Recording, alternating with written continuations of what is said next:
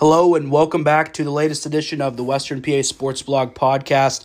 I'm joined by a special guest here, TJ Wiley, a native of Titusville, PA, and one of the best to ever do it for the Titusville Rockets football program. TJ, I appreciate you giving me the time, man. Thanks for coming on the show.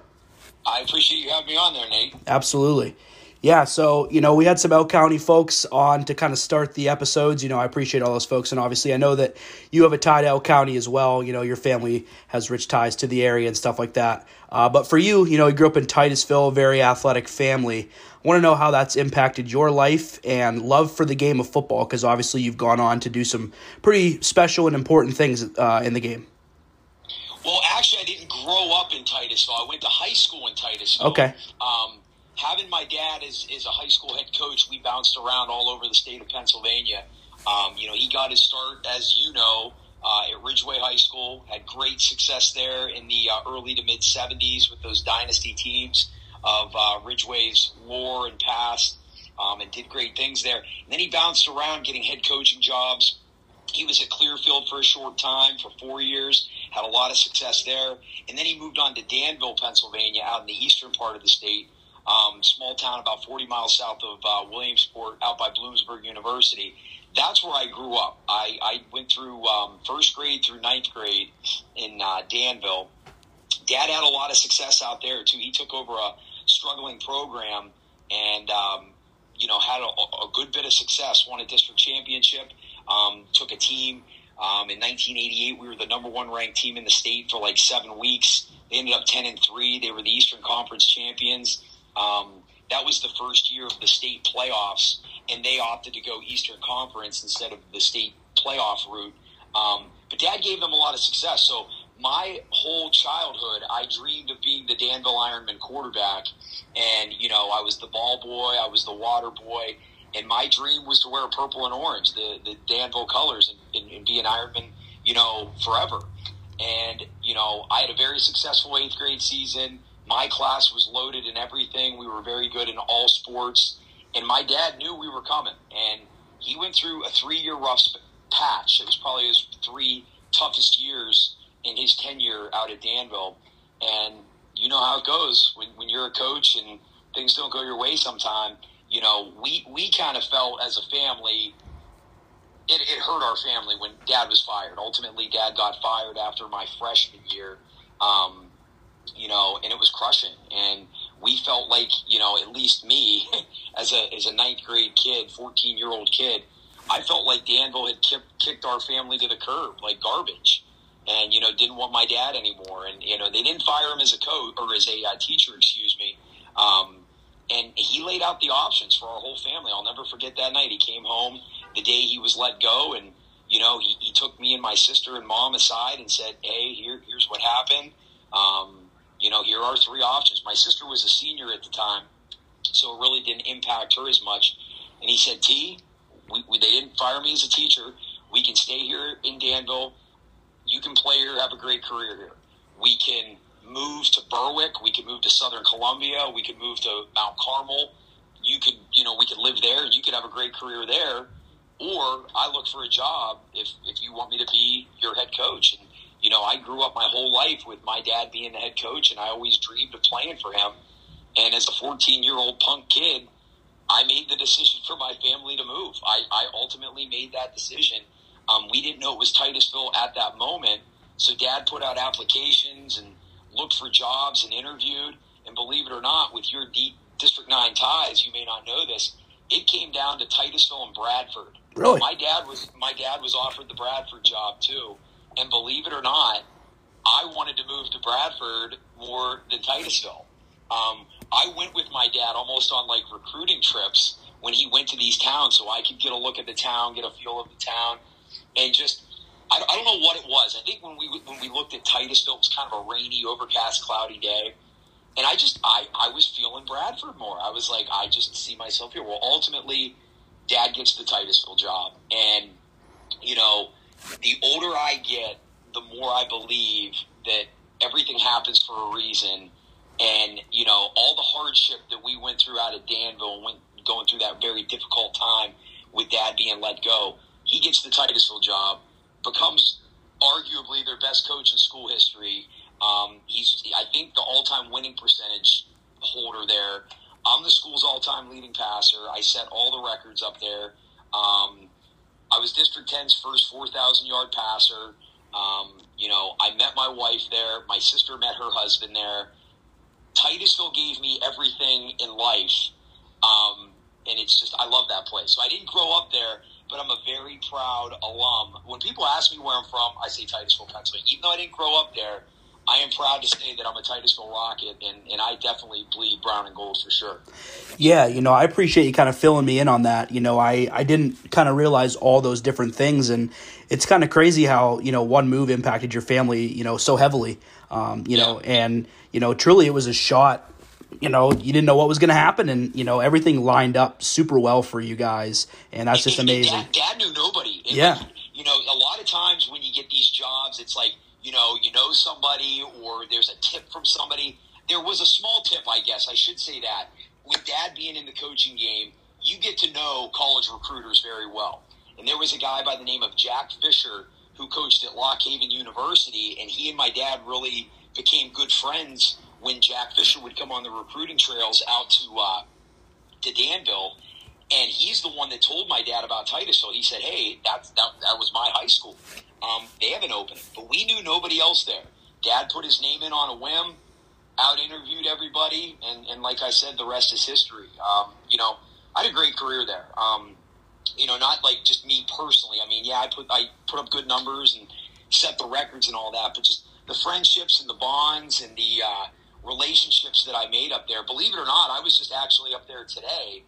Their new high school coach, Mike Reynolds, who was one of my dad's former assistants, he's going into his first year. He actually had me in today to speak to the team and, work with the team a little bit. And what an honor that was, to kind of come back and kind of be looked at as one of the greats in program history and get to talk to those kids about what I think it takes to be a Titusville football player.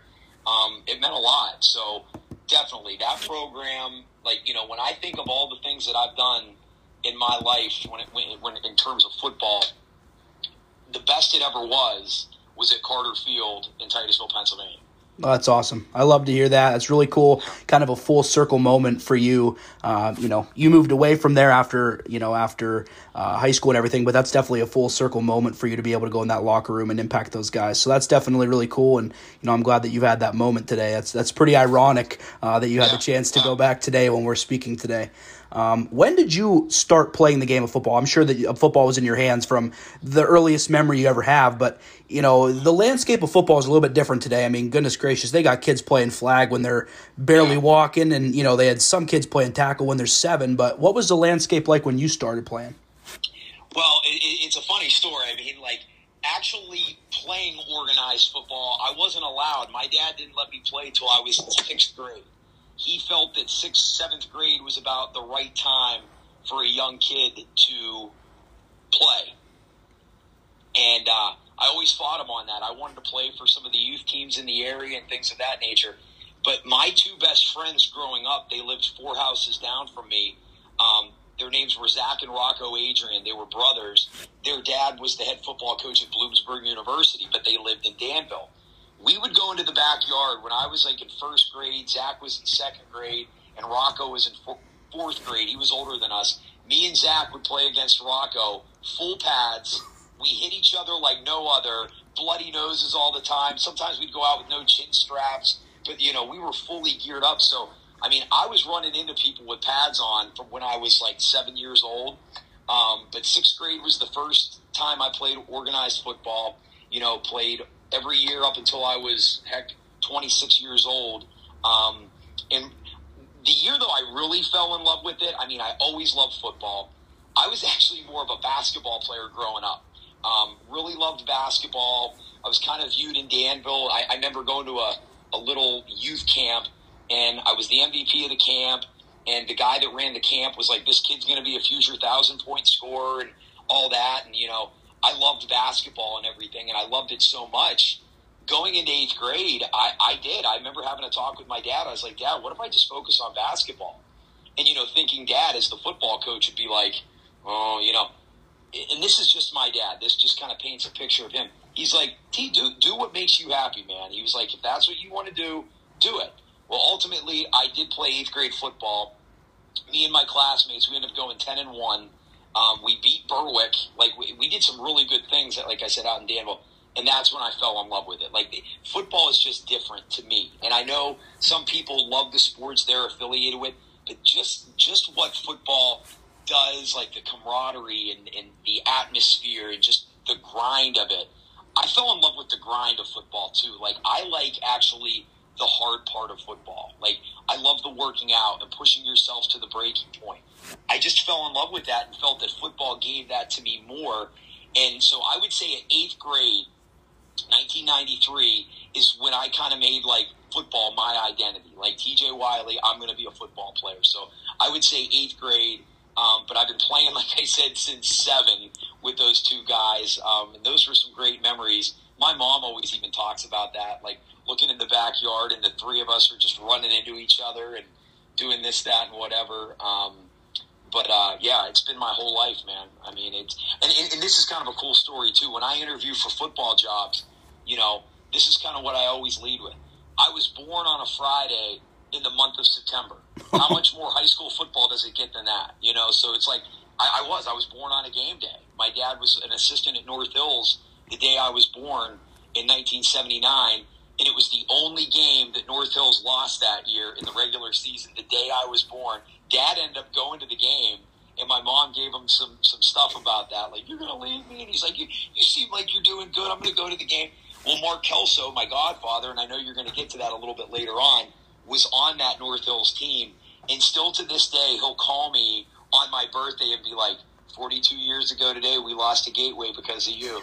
I'm like, thanks, Mark. I appreciate that. So, again, I was born on a game day on a Friday night in September. So, football is 100% in my blood. Yeah. No, that's crazy. Definitely crazy that you were born. I mean, it's just what you were born to do. And you're still doing it to this day. You might not be playing, but I know you're still around it. You have a son coming up through, and he's going to soon be a varsity player. You've had several different coaching, opportunities throughout your career. So, yeah, this is just who you are, man. It's a huge part of your identity, so no question about it.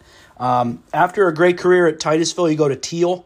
You still remain one of the best to ever play at Thiel, especially from a quarterback, perspective.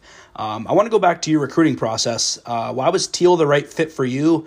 How much fun was it to play there for those 4 years? Well, I came from a different, situation, having my dad as a head coach. And, I saw so many of my dad's players pick the wrong school, or they bit off more than they could chew and maybe went somewhere bigger and try to play, Division I AA or Division II when they should have been a D3 guy. Now, I was getting I wouldn't say heavily recruited. I'm only a 5'8" quarterback, and that's what always hurt me in the recruiting process. I had so many recruiters and other coaches tell me, oh, if you're only 6 foot, man. I mean, I was told my senior year, Tim Janocco at Clearfield High School, who took over for my dad. My dad actually hired Tim Janocco at Clearfield, and he's still there, He told my dad, watching our Brookville tape my senior year, because Clearfield played us right after we played Brookville, and he was like, John, how big's your boy? And my dad, I was listed at like 5'9", but I'm 5'8" on a good day, and stuff. And my dad's like 5'9", and Janocco told him straight up, he was like, Coach, he was like, if your kid was 6 foot, he'd be one of the top prospects in the state. He's like, there's no doubt in my mind. And I was always told that, but it's like, it's nice to hear, but like, I'm 5'8". Like, what are you going to do? So, I went through the process. A bunch of schools looked at me. My final 2 choices. Well, let me back up a little bit. What I was saying to you was, different situation being a coach's kid. So I wanted to pick a school where I knew I was going to get a great education, and I wanted to play. I didn't want to go and just sit the bench. I wanted to play. If I'm going to go play college ball, I want to be on the field. So, I really kept that in mind. So I started the process. I was real with myself and thought, D3 is probably your better option. D2 schools were very interested in me. I had Clarion looking at me, Slippery Rock, Edinburgh, places like that. I actually had some 1AAs too. Penn was really interested in me, the University of Pennsylvania. And it's funny, sometimes like when you watch film, you can tell a kid's small, but they blend in a little bit on film. So I'll never forget. I don't even remember the guy that was recruiting me, but like he called me all the time, and we would talk. And when he found out how tall I actually was, he thought I was like 5'10", 5'11". When he found out I was 5'9", 5'8", I never heard from Penn ever again. Like nothing. Like just complete radio silence. And so I learned the hard way that way. But so I started going around to all the local schools. Like I went to Waynesburg. I was very high on Waynesburg. They were actually my number one. But I went down there and went on my visit and didn't like it. And so now as a coach, I encourage kids, go on those visits. Like go and like look at the place and get a feel.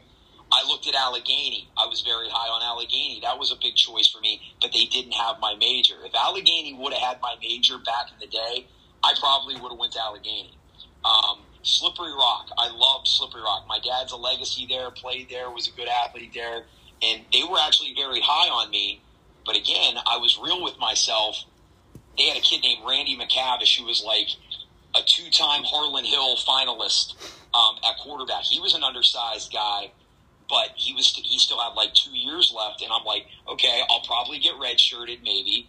I'll sit behind McCavish for sure for 2 years. I'll maybe get 2 years of ball. So I took my trip to Thiel, and they were like fourth on my list, no joke, like just on paper.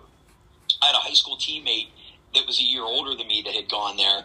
So I go on my trip there. It was a snowy day in the winter, and I'll never forget it. Like, the way I felt at Thiel when I stepped foot on that campus, I just felt like I was home. And still to this day, when I step foot on Thiel's campus, I still get that feeling. What I always tell people, it's like that feeling when you're on a long trip, and you've had a great trip and everything, but when you're coming home, you're just ready to be home. And like, you know, when the tires of your car get into town, you're like, oh, I'm home. That's how I feel when I'm on Thiel's campus. And from that moment, on that snowy day, you know, back in 1998, that did it for me. It really did. Plus the fact that they had education as a major, and the fact that I'm like, I went to a game that year. They invited me to a game, and I looked at their situation. They were loaded on defense with young talent. I was like, I like that. And I looked at their offense, and I'm like, you know, I'm not knocking the kid that was there, but I was like, I'm better than the kid that they're starting right now. So I was like, I'll play right away. I'll get the education I want, and it feels right. So I picked Thiel College. You know, I went through the bumps and bruises and hard times that freshmen go through. You know, I went in very cocky. I went in very, you know, high on my ability. And after the first week of camp, I was fourth string. And I'll never forget, I called home crying to Dad. I'm fourth string. I'm going to quit. I stink. I'm better than these people or whatnot. I'm going to leave. And he talked me off the ledge, as a good dad and good coach should. And he said, you know, stick it out. So I fought through. I battled. I ended up being the backup quarterback, and I played in like 8 out of 10 games my freshman year. We weren't that good my freshman year. But there was a senior ahead of me, good kid. His name was Judd Allen. He was a good, hard-working program kid. And I'm actually still buddies with him to this day. He's actually an assistant coach at Grove City High School. And, you know, Judd wasn't the most talented, but, like, that kid taught me a lot with his work ethic. Like, he worked hard in the weight room. He was an unbelievable student, and he was an unbelievable good guy. Like, he understood, like, he was training me to one day give me the keys to that job, you know, and that's what he did. So I lettered as a freshman, which, you know, was kind of a goal I wanted to have. I wanted to be a 4-year letterman, so I lettered as a freshman. Going into my sophomore year, we were actually given a pretty unique situation.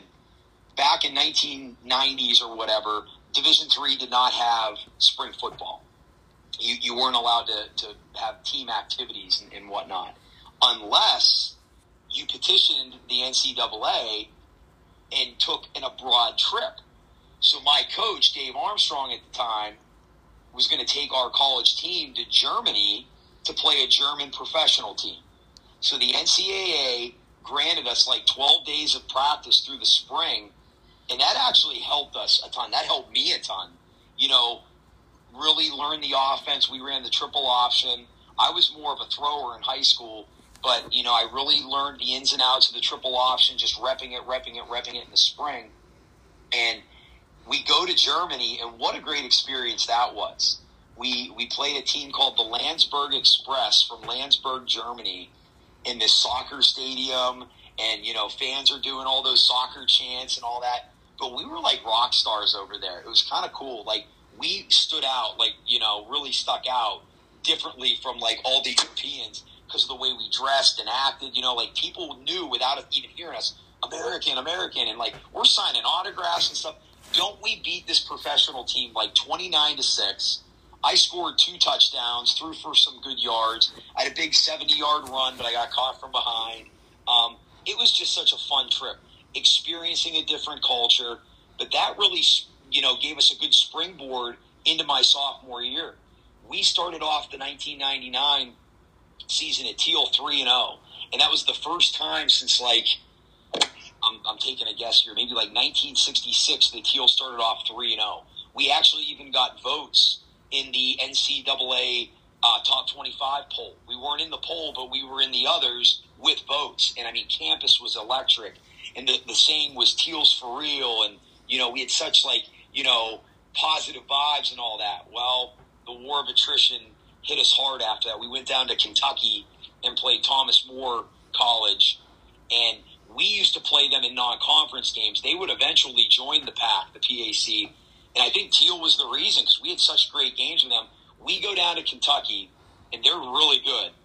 And we end up losing 14-6 or it was 14-7.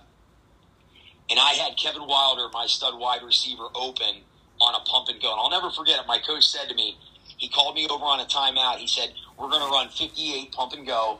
And I said to him, like, I went out to the field. I go, hey, if I have time, can I set up and throw this? And he just went, yeah. Well, I get out there. I pump to Kev. Kev beats the coverage. He's open. I set my feet, and I overthrew him.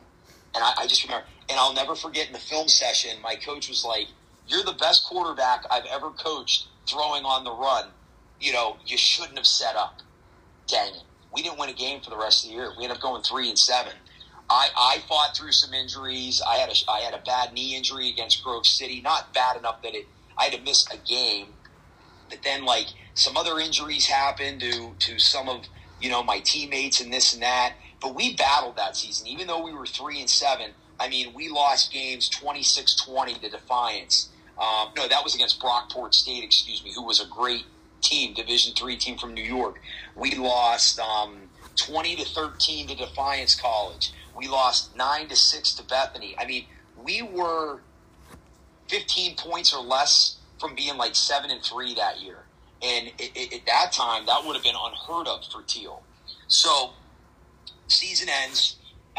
We have a lot coming back. We're very excited about our future and this and that. So, I was named team MVP. I still have the little plaque over here for that, or award thing. I was all conference. I was honorable mention all conference as a sophomore. I missed 3 games though, like I said, due to like little nagging injuries and whatnot. But we were real excited and focused going into my junior year. We worked hard. We entered the season. We go and play our second game over in New Jersey against Kane University. It's like right over the border from New York City and New Jersey. You could see like the New York City skyline from their campus. They had brand new AstroTurf put down, not the turf that we know today, like the old school carpet stuff. This stuff was so coarse, and it was like 100 degrees on that turf that day. You could see it like billowing off the turf. Some of our players were like burn victims at the end of that game. I'm not joking. I remember my buddy Lou Magnotta, our linebacker, screaming in the shower when the water hit him because like our skin was like left out on this field. Early second quarter, I throw a ball and I get dumped on my shoulder by 2 guys. I end up separating my AC joint in my throwing shoulder. We end up winning the game. I couldn't finish because I couldn't lift my arm. My freshman backup did an admirable job, filling in, and we ended up winning 25-18 or something like that. It was a weird score. We won, but I separated my shoulder. So I'm out a week. I have to sit out our next game against Bluffton. We go to play Thomas More at home again in the big rematch, and we wanted them bad. At that point, we were 1-2. We lost our first one, won our second, and then we lost to Bluffton. I actually think if I had played in that game, we would have beat Bluffton. But, it is what it is. So Thomas More, this is a funny story. I'm still out. I'm not cleared yet. Like, I can't play. My dad had a team doctor that worked in Titusville, an orthopedic surgeon named Ray Blade.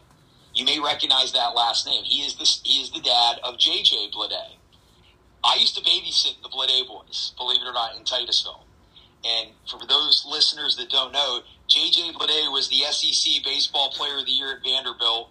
He was the 4th overall pick in the Major League Draft maybe 2 or 3 years ago. And he's like the number 50 prospect in all of baseball. He plays for the Miami Marlins. So anyway, his dad was a character. Like, he would help you in any way that he could.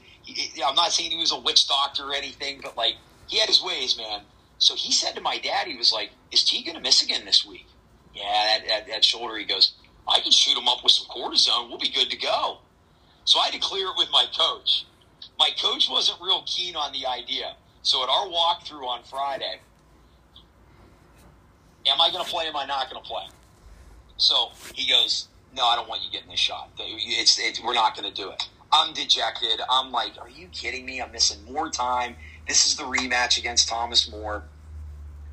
I get a phone call late Friday night. It was so funny. Old school phones in the dorm, and all that. My phone's ringing. I answer the phone, and here, no joke, here was the phone call. TJ, Coach Armstrong, get the shot. He told me to get the shot. So I organized it with my dad and Dr. Blade. They show up at the field. In those days, we didn't have a home stadium at Thiel. Like, a big reason I picked Thiel, too, was we were told we were going to have a brand new stadium on campus my sophomore year. Well, it didn't happen until my senior year. So we played our home games at Greenville High School. It's a nice stadium, but it wasn't ours, So I go out into the parking lot in this pouring down. It was a crappy, rainy, gloomy day in the end of September. I'm sitting in a car. It felt so, like, Bush League, like something you would see in a movie, Doc Blade gets the needle already, shoots me up. It hurts so bad, right into that joint. And I'm just like, oh, my gosh. But it works, let me tell you. The pain went away. Doesn't the game come down to the wire? They were ranked number 10 in the nation. Okay, they were undefeated. We ran the year before 58 and go, and I overthrew Kevin Wilder, right? We ran 59 and go to the other side, to the left side. I didn't set up. I pumped on the run. I threw the ball drifting out of bounds. I hit Kev. It was a little bit behind. I, disappeared on the end zone film, that we used to do too. I disappear into the sideline, our sideline. It was a little behind Kev, but he takes it down to, the 3-yard line. We score the next play, and don't we beat Thomas More 13-12, and we knocked off the number 10 ranked team in the nation. And it was at that point, we were 2-2. Our season could go either way. We still had some good talent on the team.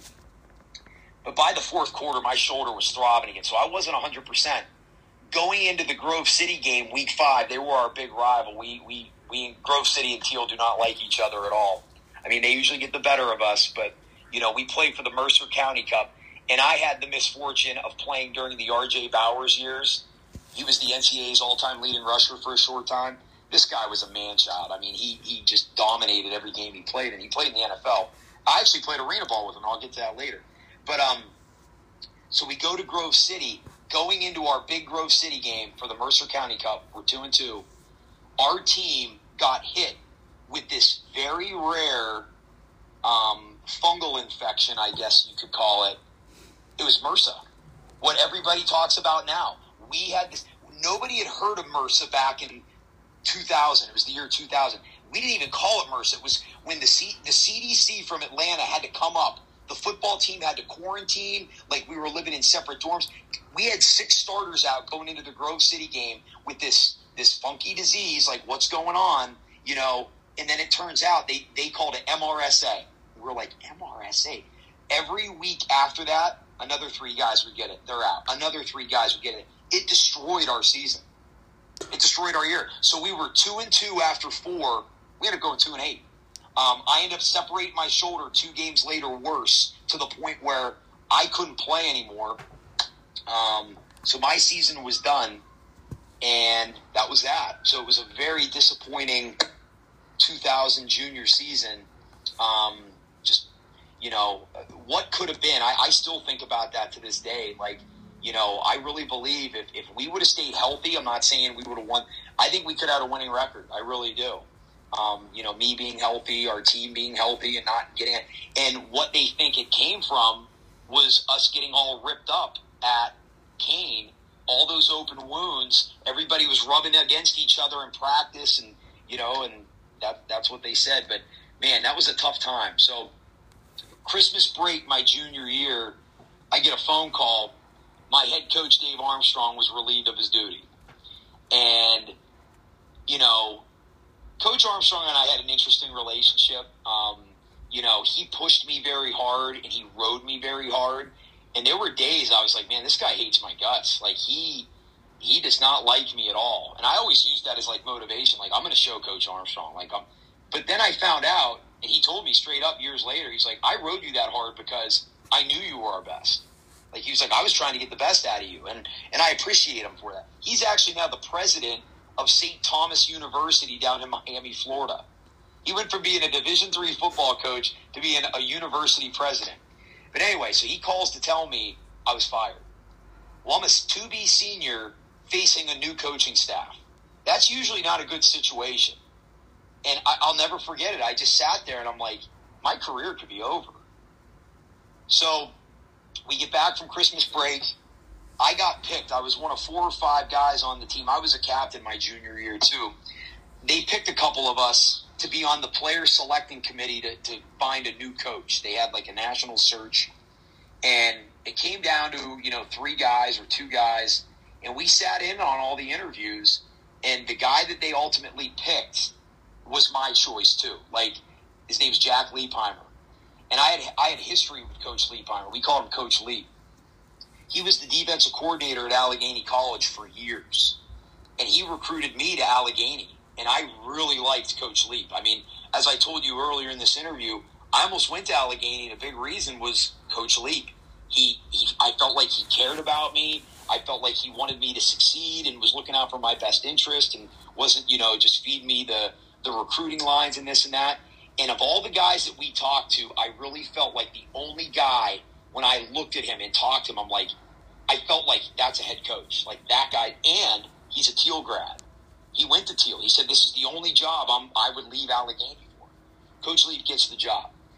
So what I learned real quick with Coach Leip was the 3 years I played before him, I was not in a college football program. It was just, we didn't work real hard. Coach Leip brought in real honest-to-God college coaches. They grinded us so hard and tried to trim the fat, if you will. Kids were quitting left and right, but that's what they wanted to do. They wanted to run off all the nonsense. I remember we had these week-long workouts in March, like 5 a.m. We would have to walk to the gym at 4:30 in the dark, and they would just, guys puking and dropping and quitting in the middle of workouts and stuff. But it helped. And, so my senior year, we didn't have a great record, but again, we battled in so many games. We ended up going 2-8 my senior year. I put up some good numbers my senior year. I actually tore my ACL in the second game of my senior year. Non-contact injury. I did a bootleg to the left against Kane, stuck my right foot in the ground to try to juke the DB, and my knee popped. And, I'm thinking my season's over. Crushed. Doc Blade, the guy that shot me up with the cortisone, I went to him because I trust what he can do for me. And I drove home to Titusville that night with my dad, and Doc Blade got me into his office, and he goes, I don't know why you're crying, man. He's like, you don't have to miss your season. I was like, I don't? He goes, we can get you a knee brace. You'll be fine. So I got fitted for one of those big Don Joy knee braces that you see, all the Division I linemen and pro linemen wear. I wish I would have had one for my good knee. When I put that thing on, I was like, holy, played out the rest of my senior season. Was offensive player of the year. I was second team all conference. And I just loved, I got so much out of my senior year more for life than I did my football. I mean, it was the end of what I thought the end of my football career.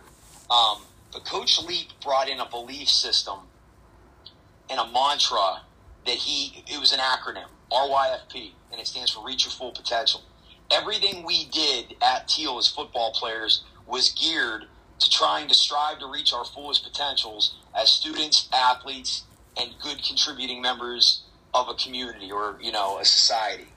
And I still live by that mantra to this day. I played 1 year for that guy, and he changed my life. Like, he really did. Like, me being a coach now, that's what I try to do with my kids. We RYFP and try to reach our fullest potential. So I love Coach Leap. So, I mean, Coach Armstrong did a lot of good things for me.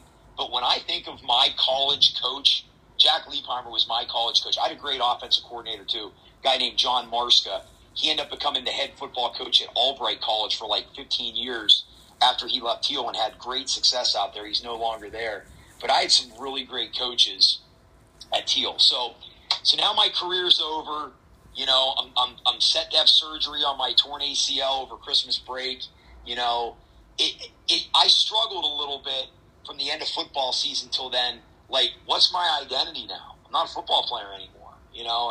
That's all I ever wanted to be. So one day at Thiel, I'm walking to the cafeteria. I stopped at my little mailbox, those little mail chutes that they had. You put your key in and all that. I'm getting my mail out, and I get this letter from the NationalAllStar.com Bowl. What the heck is this? Sit down, I open it up, start reading. Congratulations, you've been selected to play in the 2002 NationalAllStar.com All-American Bowl, blah, blah, blah, blah, blah. And I had to read it like a couple of times. I'm like, am I reading this right? The game is set to be played May, maybe like April or May. I'm supposed to have surgery. I'm like, oh my God. I immediately go and call my dad. And I go, Dad, what do I do? And, for any listener that knows John Wiley, he's a big, intense guy. He just started laughing. He goes, you play in the freaking game. He goes, put off the surgery, man. He goes, play in the game. So that's what I did. I trained. It gave me new motivation because I was like, I got one more game. I'm going to, as they say, ball out and do my thing, and everything. So I trained real hard. The game was, luckily enough for me, played in Ohio. But it was kids from all over the country, Division I all the way down to NAIA. And I just wanted to prove I can play with these bigger guys. I always knew deep down I could, but now I have an opportunity and a showcase to do it. So we practiced and this and that for a couple of days. And the cool thing about it was, they really tried to make it like an event. Like, they did like a combine and pro shuttles and bench press contests and, 40-yard dashes. And there were pro scouts there. There were pros from NFL Europe, CFL, Arena League. And we're throwing the one day, and an Arena League scout comes over to me and was like, you got a really quick release, man. He was like, and I'm just like ear to ear. I'm like, I'm going to be able to tell my kids someday that I at least talked to a pro scout. They thought I had a nice release. So we played the game. The way the teams were structured, there was no real rhyme or reason. There was a red team and a white team. But it wasn't like the North versus the South, I don't think. Because we had kids we had a kid on our team from Troy University, and that's down in Alabama, But I ended up going 10 of 13 in the game, threw a touchdown pass, threw for 100 yards in split time with another kid. I got co-MVP of the game. I'm just on cloud nine. What a way for me to put a ribbon on my football career. So that's it. But deep down, I wasn't ready to be done being a football player. And, a couple months go by, school's done, this, that, whatever. My dad always had buddies over to the house for different reasons or whatnot. And one of his buddies, a teacher at Titusville, a guy named Jeff Otney, was looking at all my awards that my mom had out on the mantle and this and that. Mom was proud of me and everything. He's like, man, you had a pretty nice career, didn't you? And I was like, yeah, I did okay, and this and that. And he was like, we just started talking, and I brought up the arena thing. And he looked at me with wide eyes. He goes, one of my really good childhood friends is an Arena League football agent. So he got me in touch with this guy. He wasn't technically my agent. He was just acting as my agent. He actually got me my first ever tryout. So I went to New York City on Long Island, right in the shadows of where the New York Islanders play. And I tried out for the New York Dragons. And I had a really good workout. And that's what kind of got me started into pro football. But Thiel did everything for me, man. Like, when I look at my Thiel years, Thiel College gave me everything. I mean, I got a great education, again, made great friendships and relationships there that I still have near and dear to me to this day. Some of my best friends were my buddies at Thiel. And, you know, even though I had a very injury-plagued, I mean, I know you put my numbers up for me and this and that. I mean, I'm proud of what I did, but if I would have stayed healthy, I think I would have been a lot higher on those lists too. But I'm very proud to say I was a Thiel Tomcat. Yeah, you know, a lot of really good numbers, and when you're just looking through the record books, it doesn't tell the whole story. I knew you were a 3-year starter, but I didn't know you were a 3-year starter minus all the games that you had missed and things like that. I also didn't know what offense you ran, so like that also plays a little bit of a difference maker into it. You know, if you're on the triple option, you probably through a lot less than you did your senior year, I would assume. So well, I think Coach Armstrong realized my abilities, and we still ran the triple as our base offense, but he really incorporated, and I got to tip my cap to him on this. I mean, sometimes, usually at college, you go and pick the guys to run your system. But in a D3 school, he kind of adapted what we did to our strengths. We had a lot of good receivers. I could sling it pretty good. And, there were games I would throw the ball 30 times a game, and this and that. So I got to tip my cap to him there. But you're right. I mean, I really believe, when I played for Coach Leap and Coach Marska my senior year, I could have redshirted halfway through my junior year when I separated my shoulder. I could have taken a medical redshirt right there and had an extra year, but I actually stayed on and kicked for the team because I can kick pretty good. I'm not a kicker, but one day in practice, I was just fooling around. I had an arm sling on, but I'm fooling around, and our running backs coach was like, "Holy crap, Wiley, that's good from 50 yards." I'm like, whatever. I kicked a little in high school, not much. He told our coach, and he called me that night, Coach Armstrong. He was like, "You're a captain of this team. You would really help us if you were, you would kick." Well, that took a lot for me to swallow my pride, going from being the all-conference starting quarterback, captain of the team, to being the kicker, but I did it. But I wasted a year of eligibility. And when I told my new coaching staff, because we had a great relationship, I'll never forget, with maybe 2 games to go in my career, me and Coach Marska, my offensive coordinator, were watching film in the offices. And it just came up. I said, "Do you know I could have had an extra year of eligibility?" And he paused the film, and he always chewed. I mean, I loved the guy. He was such a tough guy, man. Coach Marska was the man. But he just sat there with this big chew, and his mouth was wide open. And it was I don't know, he was just in shock. And he looked at me, he goes, "What?" So I told him the story, and he was like, "That is the dumbest thing you've ever done. Why would you have done that?" I was like, "Coach, I didn't know you guys were coming." But I really believe if I would have had an extra year under those guys, I think I could have really, really shined under them. And he even agreed. The year after I graduated, I feel that my class was the class that kind of laid the foundation. If you look at Thiel's, history from 2001 through about 2006, Thiel Thiel's never really been that good at football, and I know we're the brunt of a lot of jokes, even nationally, with that stupid Coke commercial. Drink Pepsi, everybody, it's better. Anyway, we kind of laid the foundation for the success that they had in 2005. They went undefeated. They went 10-0, won the conference, won a national playoff game, hosted it, ended up, I think, ranked 16th in the nation. And Coach Leap, every time I'm with him, he still says it was your senior class springboarded us to that success.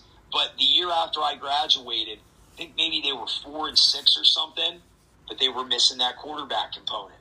And a bunch of the young guys that I played with, a kid from Du Bois, actually, a kid named Gabe Hendricks, he ended up being maybe the Division III National Lineman of the Year. He was on that 05 team.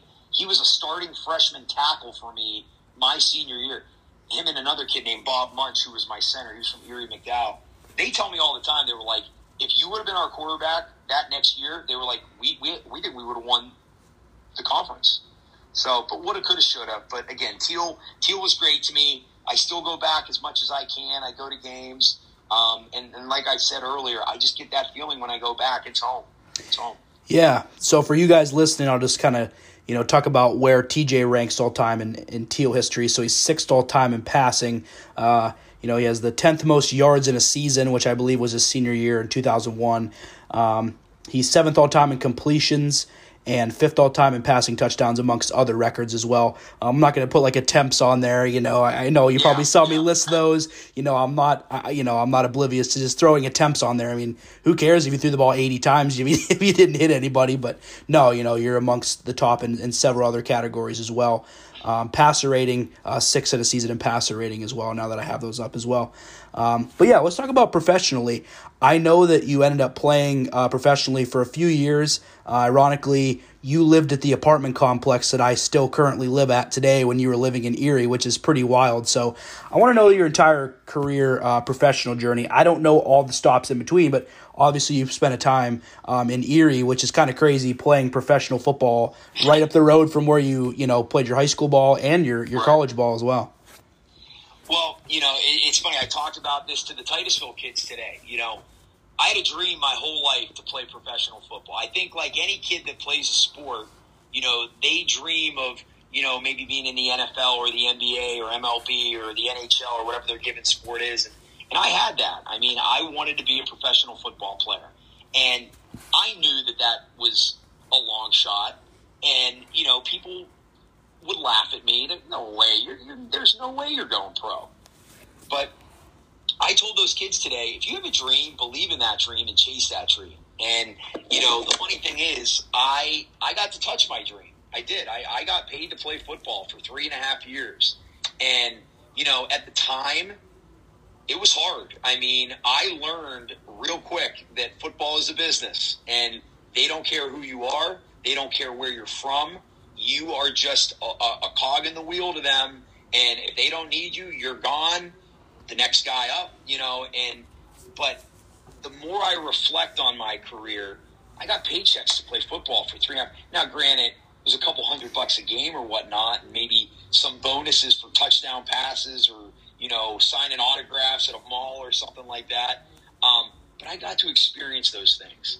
I got to sign autographs for kids. Kids would come up to me and want my autograph. Like, that was always the coolest thing to me. Like, so I got 3.5 years that a lot of people don't get. And like I said, the more I reflect on it, the more proud I get of the fact that I did that. So like I told you a little bit earlier, I go to that tryout with the Dragons and did well enough there. Went to a rookie mini camp with them, not thinking I was going to make it at all, but it helped me learn the game. So, I guess I kind of started with the New York Dragons of the big arena league that no longer exists, but it's the one anybody that might know arena ball that used to be on TV and ESPN and all that. It's a fast, up-in-your-face type game. What a lot of people don't know about indoor arena football, the rules, it looks like football, but it's a completely different game. Like, guys that were good outdoor players necessarily weren't good indoor players, and vice versa. Like, I mean, it was a different game, and it took a different skill set. And what allowed me to be successful in that league, yes, I was very short, but I do have a quick release. Like, that was something I lived off of my whole career. And in that league, that ball's got to be gone immediately. I mean, it's got to be gone. You play on a 50-yard field by 28 yards across, 8-on-8. They used to call it football in a blender. I mean, that's what it was. So after my time there, I was referred, actually. They thought I had enough talent, I guess. They referred me to this developmental league that they had back mid-2000s probably through like the early to mid-2000s. It was around for a while. It was called the Arena 2 Football League. It was the developmental league, basically the minor leagues of arena football, to develop guys to get them, ready to play the sport, because they realized you got to learn this game and learn how to play it the right way. Well, there was a team in Wilkes-Barre, Pennsylvania, which wasn't far from the town Danville where I grew up, and I ended up signing there. And I go there, and I was very excited about it, and, dumb and naive and this and that. And I was only there for a week and a half maybe. Never played in a game, but practiced and, this and that.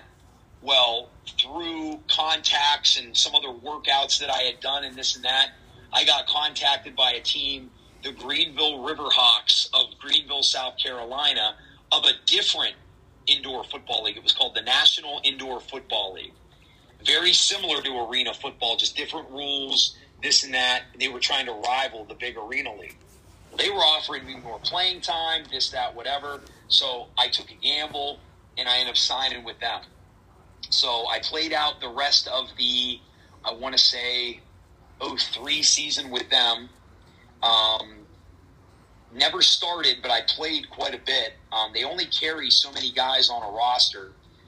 You could be on a practice squad and things like that. But if you make the game day roster, I think they were allowed to carry maybe up to 27 guys. But for a game, you could only have like 18. So if you were a backup quarterback, they would sometimes have you run down on kickoffs or, return kicks and do other things and I had never done that. And they're telling me, I'm going up against, like, my first ever pro game. We played the Tupelo Fire Ants in Tupelo, Mississippi, in this hostile environment, no joke.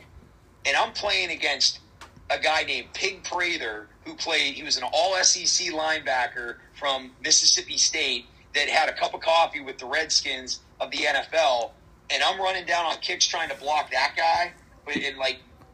My eyes were like this big, and it's just so fast and up in your face, and, but again, I got to have that experience. Well, I got some spot time at quarterback, threw my first touchdown pass against the Atlantic City Card Sharks. That was something cool about Arena. The nicknames, it's almost like minor league baseball. There were some really cool nicknames in Arena Ball. But so against the Atlantic City Card Sharks at Boardwalk Hall, that was a cool place to play. I threw my first touchdown there. The ball's up here on my shelf. I don't know if you can see that up there, the NIFL one. I have a couple game balls from my time in Arena Ball and stuff. But that was important to me. I remember when I threw that ball to this kid, he caught it, and I immediately ran to him. His name was Richard Gere, not the actor. He was a wideout from Delaware Valley College. I went running up to him, like, Rich, that's my first pro touchdown pass. I need that ball, man. He's like, you take it, man. You got it. And it was cool to, be able to go over and hand it to my fiance, who's my wife now at the time, and, I'm on cloud nine. Well, that season ended, and I really didn't know where I was going to surface the following year. Arena ball was played spring months through the summer. So as a teacher and a coach, that kind of helped me a little bit. So I had to put my teaching career on hold to pursue this dream. So I would substitute teach in Titusville. I coached for my dad for 3 years. And then in the spring months towards the end of the year, I would go to wherever I was playing. And God bless my wife now. She was my girlfriend, fiance at the time. She kind of put her life on hold, too, to allow me to do that because, she couldn't go get a job wherever. She applied for jobs out in Wilkes-Barre, but then I go to South Carolina. So she had to, really put her life on hold. And, that's why she's the best. So going into that next year, I didn't know where I was going to be. I knew there was still interest in me. Maybe I still sign with Greenville. Maybe I go somewhere else. New league starting. It's called the Atlantic Indoor Football League, the AIFL. It eventually became the American Indoor Football League. Same letters, AIFL. And there's a team in Erie, Pennsylvania coming. I'm like, are you kidding me? So I somehow got into contact with them. They loved the fact that I was a local guy. It's smart for marketing. Bring in a local guy with local ties, played high school ball in the area, is kind of a name that has been known in District 10. I actually helped work for the team and play with the team at the same time. I would do sales calls, try to sell sponsorships, really try to press the team to the community, meet with people for meet and greets and things like that. they put me up in the Willowwood Village apartments, and my wife and I lived there for the time that I was up there. And it was the inaugural season of the year, or of that league.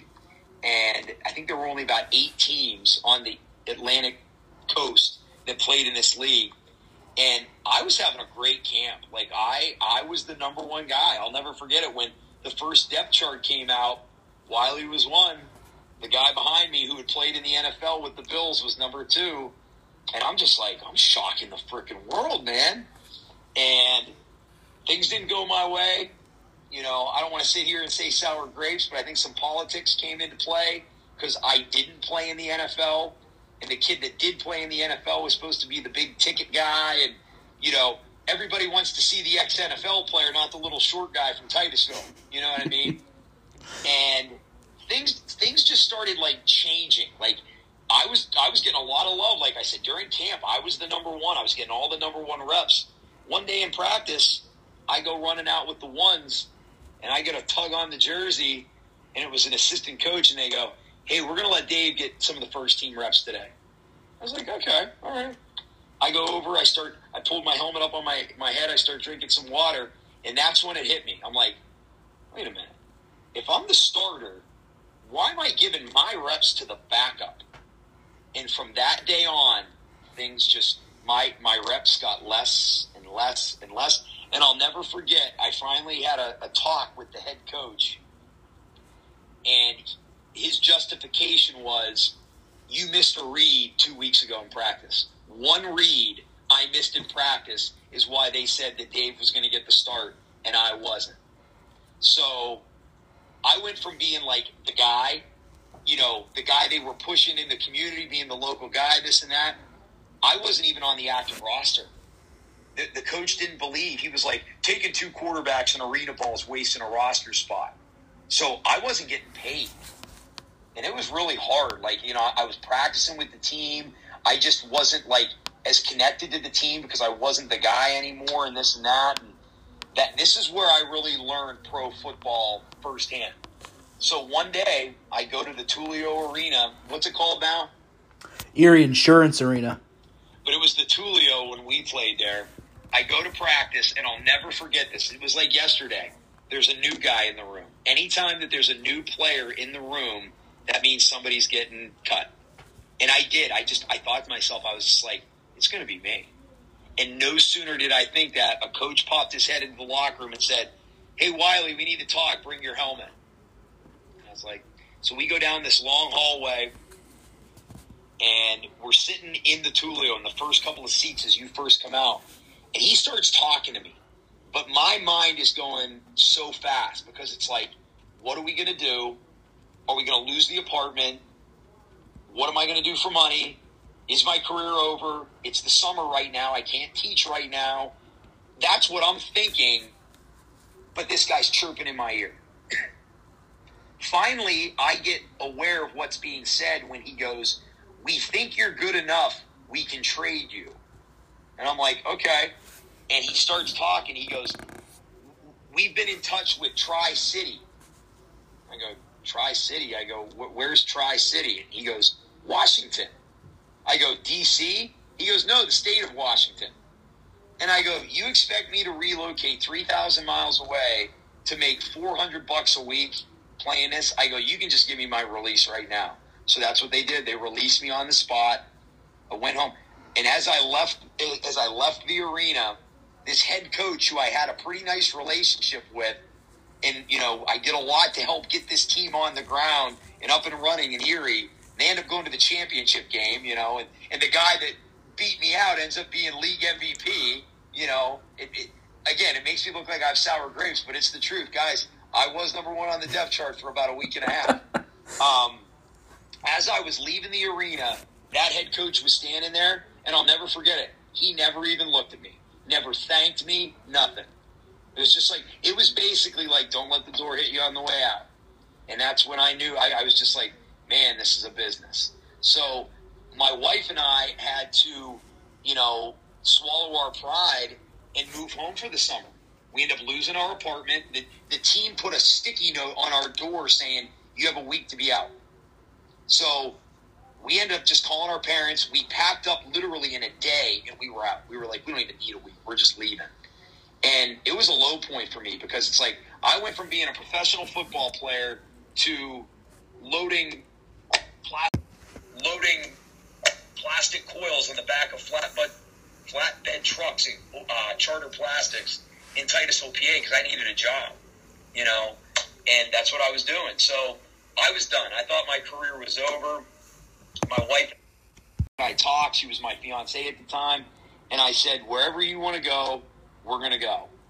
She always wanted to come to the Pittsburgh area because she went to Westminster College, and most of her good friends were from the Pittsburgh area. Well, it came down to Chartiers Valley and Shaler Area School District. And I'll never forget, in my mind, I thought I was done, but my heart, I was like, I'm still going to work out just in case. So I was down in the Titusville weight room working out one day, and I get a phone call from her, and she said, I just got a job. Oh, my God, where? And she, Shaler area, so we're going to Pittsburgh. So we moved to Pittsburgh in 2005. When we moved down here, Dad had told me, he was like, Shaler, he was like, one of my former players, Jacques DiMatteo from Clearfield, is the head coach at Shaler. Dad called him up. Jacques interviewed me, hired me on the spot, so I at least had a coaching job to come down to. So I was on Jacques' staff.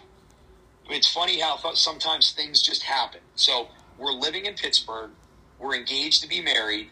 New town, new job. I'm looking for a job. I get a phone call out of the blue. Oh, I got to back up a little bit. I ended up getting it. I got a teaching job at the Bradley Center over in Mount Lebanon at the time. So I finally landed a teaching job. So I'm working full-time as a teacher. I'm coaching full-time as a position coach at Shaler. I'm taking grad classes at La Roche, and I'm getting married in the summer. I get a phone call from the Steubenville Stampede, a new expansion team of the American Indoor Football League, that same league that Erie was in. Somehow they knew I was in the Pittsburgh area. How they knew that, I don't know. They said that they knew about me playing with Erie, and they knew that I could play the game. They invited me to a workout and basically told me on the phone, they were like, listen, you're going to come work out, but you're getting signed. Like, we just got to make it look like you're working out with everybody. They threw the offer at me, and it was substantially more money than I was getting anywhere else I had played. And my wife had told me, my girlfriend at the time, fiance at the time, she told me, she's like, I'm done with that football stuff. She was like, you're done playing. So I sat her down, and I was like, sweetie, this team called, and she just starts looking at me. And when I told her what they were offering me, I said, I might be able to pay off a lot of our honeymoon with just my football money. She was like, you can play one more year. So I went to the workout. I got signed. And believe it or not, that's where I had my most success. I was the starting quarterback for Steubenville for 6 or 7 games. Threw 7 touchdowns in a game. One game was league player of the week. I did some cool things, but my knee didn't hold up. The knee that I was going to have surgery on way back in college, I still have a torn ACL in my right knee. I've never had it repaired because I just put it off for years chasing this football thing, and it's gotten to a point now where I'm so invested in life with my kids and coaching, I don't have 9 months recovery to get my knee done. I'm going to be looking at a very tough old age, but I'll cross that bridge when I get to it. But that was – so when I boogered up my knee in my last game, we were playing the Syracuse Soldiers.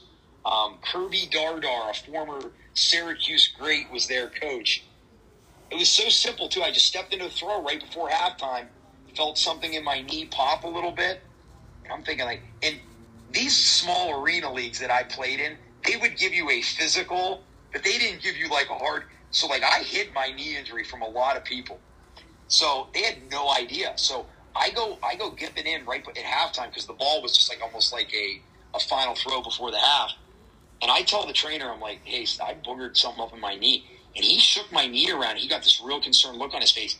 He called over our team doctor, a guy named Ed Snell. He's actually the Pittsburgh Pirates team doctor, too. He would come to all of our games. He wiggles my knee and just starts laughing. He goes, you tore your ACL. And this was in 2006. And I just go, Doc, what if I told you it's been torn since 2001? He goes, get out of here. I go, yup. He goes, you're done. He goes, you are not playing the rest of this season. You're done. So I had an MRI he goes, I'm seeing you Monday in my office. So I have an MRI with Doc Snell, and I'll never forget it. This was kind of funny. My dad came down to be with me for moral support, and stuff. Doc Snell comes in, throws my MRI up. He goes, yep, there it is. He's like, totally see it, torn ACL. And he looked at me, he goes, how long did you say you've been playing on that knee? And I go, well, I tore it week 2 of 2006. So he just shook his head. He goes, if you were a cat, you used about 7 of your 9 lives playing on that. He goes, I can't believe the level you've been performing at. And I didn't wear a brace or anything in arena ball. I did because the first tryout I ever went to with the Dragons, if they saw a scar on your knee, they told you to go home because they didn't want damaged goods. So I was like, I better not wear my knee brace here. So Doc Snell was like, you got to be done, man. He goes, do you want to play with your kids someday? And I'm like, yeah. He's like, you got to be done. And then he said to me, he goes, I can only think of 2 athletes that have played on a knee that looks that bad on film at the level you played, and that's John Elway and Hines Ward. And I said to him, I go, Doc, you need to do me a favor. I said, the next time somebody comes in with this injury, please put my name in with their names. And he just laughed, and he was like, of course I will. So that's where my career ended as a player. Like I said, so I was teaching full-time, coaching full-time, taking grad classes, planning a wedding, and playing pro football all at the same time. It was tough. It was a lot. But again, I got so many cool experiences that not too many people get. So I'm very proud of what I accomplished as a player. That's kind of crazy. You got one more chance. You definitely thought your career was over. And crazy enough, Steubenville, Ohio gets a team. That's pretty wild. And the thing about Steubenville that was nice and convenient for me, my school ended up moving locations to Robinson. So Robinson to Steubenville is like a 30-minute drive. I mean, Steubenville used to have a catchphrase like the burb of the burb. Like, it's a great suburb to live in of Pittsburgh because it's just right over the border into Ohio. And it was a great football town. I mean, if anybody knows Steubenville high school football, it's rich, man. It's rich tradition. And those people loved our team. They really did, and supported us. So it was a cool experience. And like I said, I'm very thankful that I was given that opportunity. Yeah, that's pretty cool. Yeah, I know a little bit about Steubenville because of Franciscan University. Yeah. And I know that they supported them. They had great press at those games. I was shocked. I was like, man, they really cover these teams. But I kind of realized when we go on those bus trips, you got West Virginia, Steubenville, Ohio, and Pittsburgh all in this little circle, and you hit all 3 states. Coming from Erie in a matter of minutes, truly. Yes. So yeah, it's a pretty good place to be. And as you know, and as many people listening probably will know, Ohio, high school football is no joke. No matter where you're at, it's where the birthplace of football. And then Pittsburgh, obviously, a pretty good football town as well. So yes. As much as it probably pains you to admit that as a Bills fan sometimes, but yeah, no, that's pretty good stuff. That's really cool. I'm glad that you got that one final go around, I guess, especially when you thought it was over. Who would have thought that? How do I get a phone call out of the blue? How does this team know I'm living in Pittsburgh? It was just, it was, and I told you earlier in my talk, R.J. Bowers, the running back from Grove City, who was at the time the NCAA's all-time leading rusher, he played for the Carolina Panthers, the Steelers, and the Browns in the NFL. He actually played with us in Steubenville. We were teammates with the Stampede. And it was amazing, some of the names that you would see, that you would recognize from watching big-time college football. There were guys that had NFL contracts or played in the CFL and were trying to get back there. And to me, arena ball and indoor football was the top of the mountain. I mean, I had a couple of CFL tryouts, but it didn't go my way. But, there were some guys that were using these lower-tier pro leagues to try to springboard themselves. But, again, I got to play with some guys that, played at Nebraska and Arizona State, things like that. And what it showed to me that, I tell kids when I tell them my story, dream big. I always say dream big and play big. And if you have a dream, chase it. Like, don't live with that regret. What it proved to me by chasing down my dream was I can do it. Like, I really do believe in, you know, anybody that really knows me, I come across as a cocky guy. I'm very hard on myself and don't have a lot of self-confidence, but I have a lot of confidence in my football ability.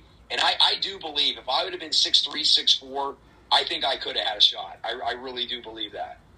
Yeah, you know, I know the struggles of being 5'8".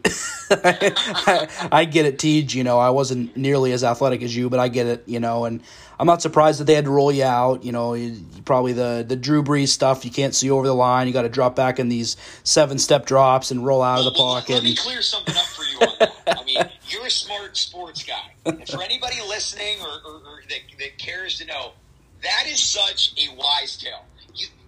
Does it help to be tall and have that? Yes.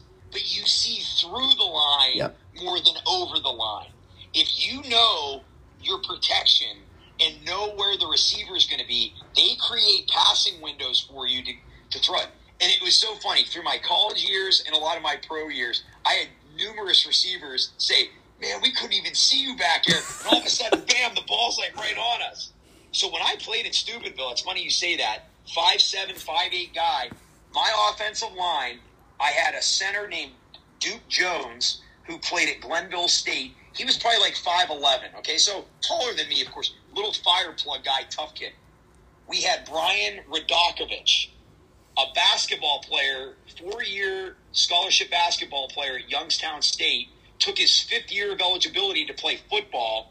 He was a tight end, 6'8", but he played tackle for us because he was a Steubenville kid. He actually started as a receiver, but he was such a big guy. We needed a tackle, so we moved Radakovich to tackle. And then, no joke, my other tackle was a guy named Carlos Spinner, 6'11". Oh, wow. He was from that Steubenville area.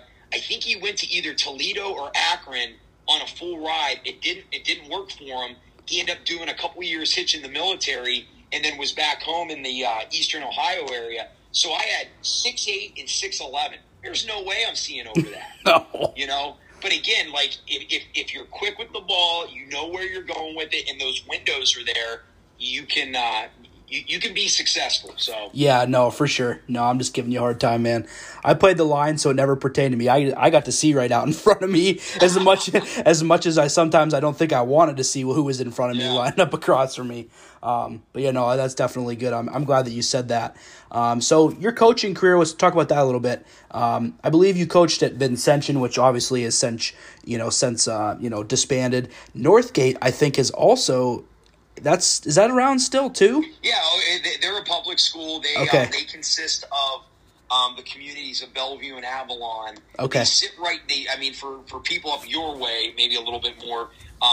The North Hills of Pittsburgh is a pretty well-known suburban area, and there are so many schools within the North Hills area. But there is North Hills High School. My dad's a graduate of North Hills. That's where Mark Kelso played. Yep. We are. When I was at Northgate, I always say we still. I mean, I'm not there anymore, but like that's how near and dear Northgate was to me. But they were right across 279. They were the next community over from North Hills. Small little single A school. I got the job there in 2011. I was an assistant under my dad at Titusville for 3 years. Helped run the offense up there right out of college. My dad had a ton of success. We had 3 winning seasons, conference championship in my first year. We made the playoffs, I think, every year, those 3 years. Come down to Shaler, was a position coach and head JV coach here for a bunch of years, and we had a bunch of success down here too. Living in the community, coaching in the community, but became very good friends with a lot of the young staff members. We had a tremendous staff. My second, third, and fourth year at Shaler. I mean, Jock DiMatteo is a District 9 legend at Clearfield, was an All-American at Clarion. He was our head coach. He was phenomenal to work for. I mean, what an interesting study that guy is, but cares so much about his players and his coaches. So I loved working for him. On that staff, we had Chris Conrad, a former Pittsburgh Steeler, He was an offensive lineman out of Fresno State, 6'8", 320-pound guy. He's now the associate head coach, run game coordinator at Slippery Rock University. I was on that staff. I would become a head coach. Jim Ryan, who is now Shaler Area's head coach, was a young assistant on that staff. We just had a lot of really good coaches on that staff. And a lot of the kids, they're now men and adults all these years later, that I first started coaching down here at Shaler, when I still run into them, that's what they always say to me. They were like, not that they took us for granted, but they were just like, you were our coaches. But they were like, the more we think about what we had when we played for you guys, like, we had great coaches. And I agree. Like, and it was such a fun time. We were all younger. All the families got along. We all hung out together. We had, like, Halloween parties together and camaraderie. The wives liked each other. It was just a very special time. So, Northgate happens for me. I'm there in 2011. I get the job. Northgate had I got to back up a little bit. I mean, I was Penn Trafford's head coach for one season. I got the job in 2009. It just, some unfortunate things happened out there that I didn't agree with morally and ethically, and I felt I had to stand for what was right, and I wasn't going to tarnish my morals, my ethics, and my character for a bunch of nonsense. So I stepped down after 1 year. You know, a lot of people say I quit on them out there. I felt, in a way, they quit on me. I really do. Saying the things that they had said. I'll leave it at that. Don't have a real good taste in my mouth for that. And they go on to have a bunch of success after I leave. So, again, it seems like sour grapes, but it is what it is. I took a year off being a head coach. In 2010, I came back to Shaler as the offensive coordinator. Again, we had a pretty nice year. But I still had that taste. I still had that itch. I wanted to be a head coach still. So Northgate ends up opening real late. The job didn't open until early June. And that's, like, insane for a job to open. I mean, people are installing stuff end of May, early June. I mean, workouts usually start then. So I just put my name in on a whim. They had to rush the process because we got to get a coach. My family was vacationing in the Outer Banks with your buddy Jake. The day we were leaving for vacation was my interview. I have to go to the interview. So my family, my wife and our son at the time, he was only 2. I have 2 children, but my son was only born then. They left with my mom, my sister, and my brother-in-law and their kids to go early. My dad stayed with me, drove me to my interview. I go through this interview like a whirlwind, and we took off right from Northgate's parking lot and started driving. I get a phone call like around Bedford maybe, like the Bedford area, and it's Northgate, and they hired me on the spot. They were like, you're our guy. So I get the job, and I'm on vacation, and I have to start making calls to find a staff. So a lot of my staff are friends and friends of my dad that have been extremely loyal to me and are great coaches. I mean, I was blessed to have my dad as my offensive coordinator, the best football mind I've ever been around. My dad, John Wiley, he's a PA, Pennsylvania State Coaches Association Hall of Famer.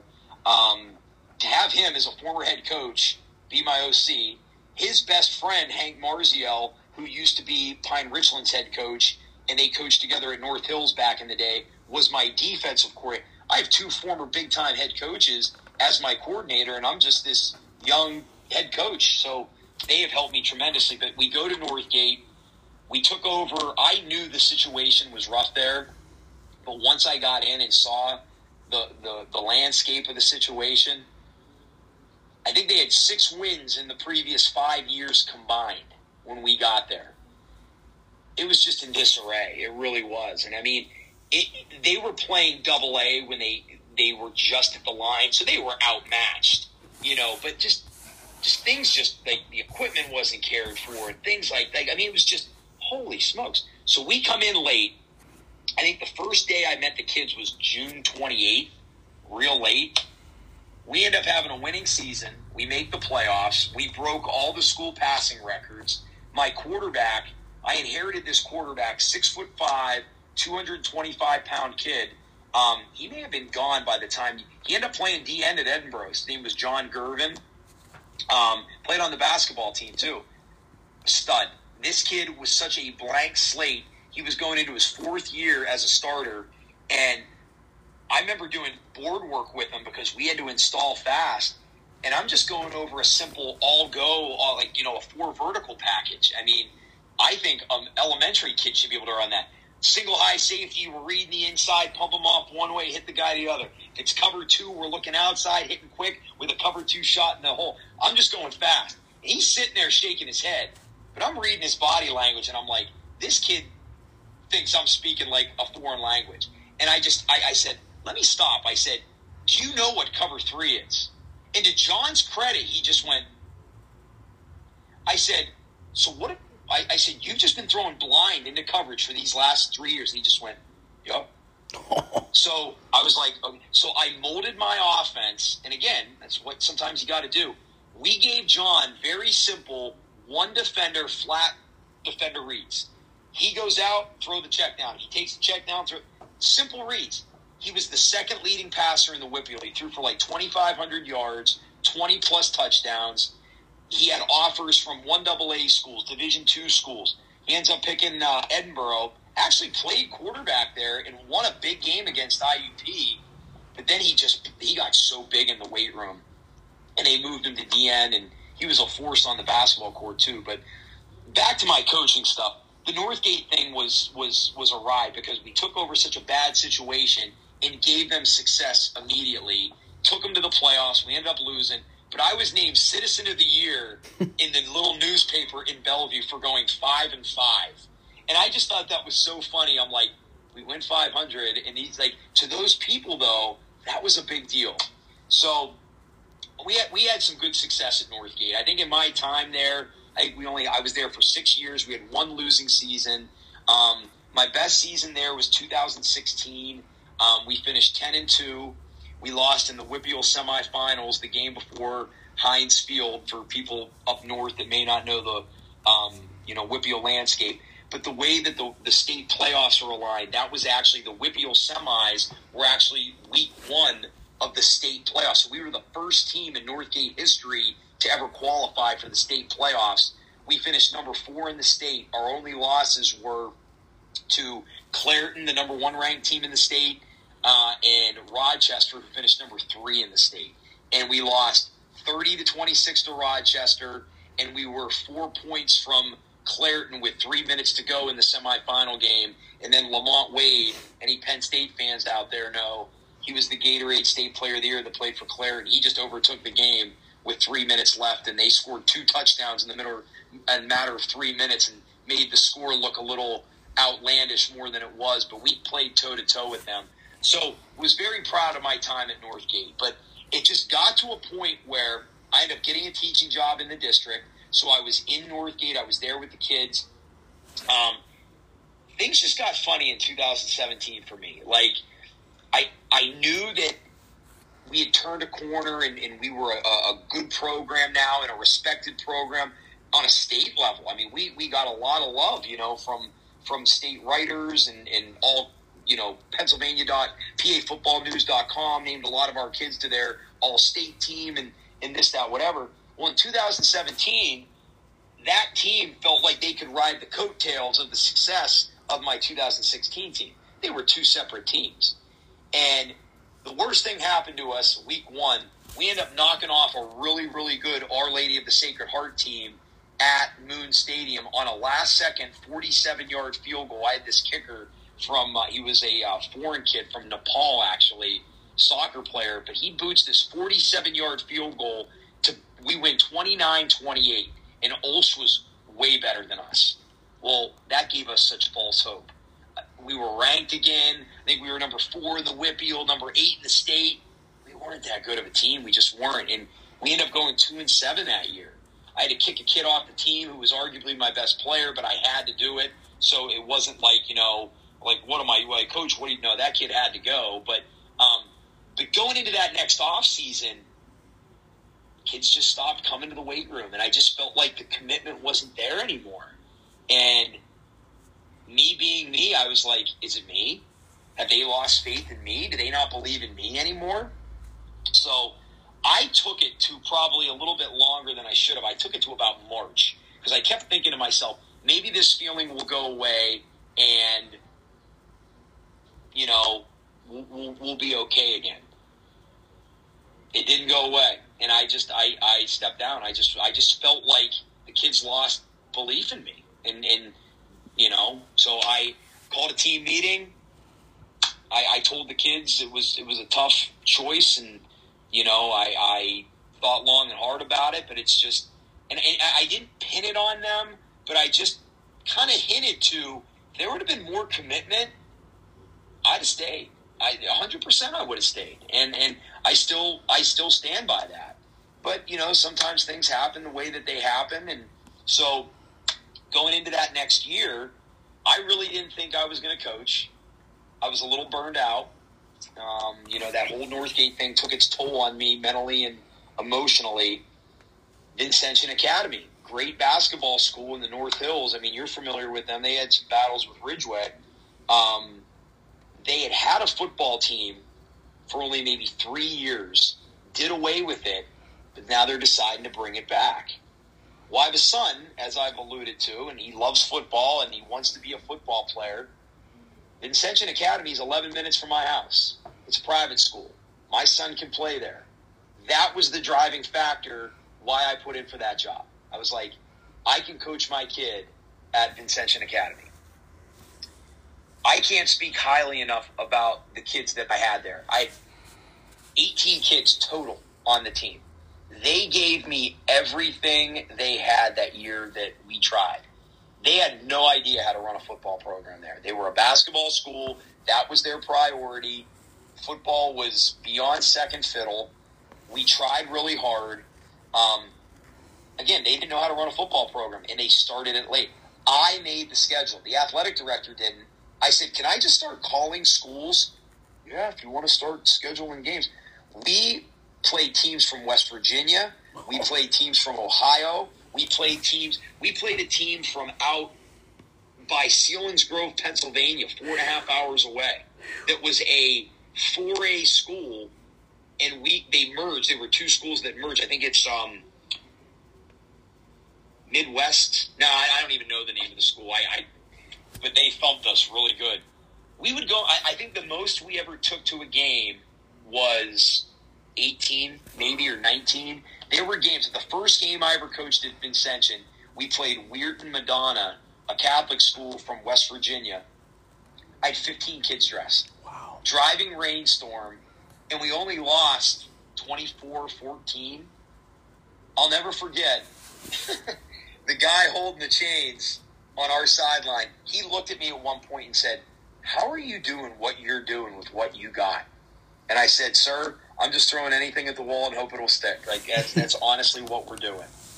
We ended up winning 2 games, I think, there that year. We beat a team, Hayden City, West Virginia, like way down into West Virginia. I mean, they had Southern accents. The coaches, they invited us to like a church barbecue at the end of the game. They're like, you want to come on over? We could have a pizza with you guys after the game. And it was just so weird to experience that, but those Vincentian kids gave us everything that they had. Well, going into the next year, they just decided to up and fold the program. I'm out of a job. What am I going to do?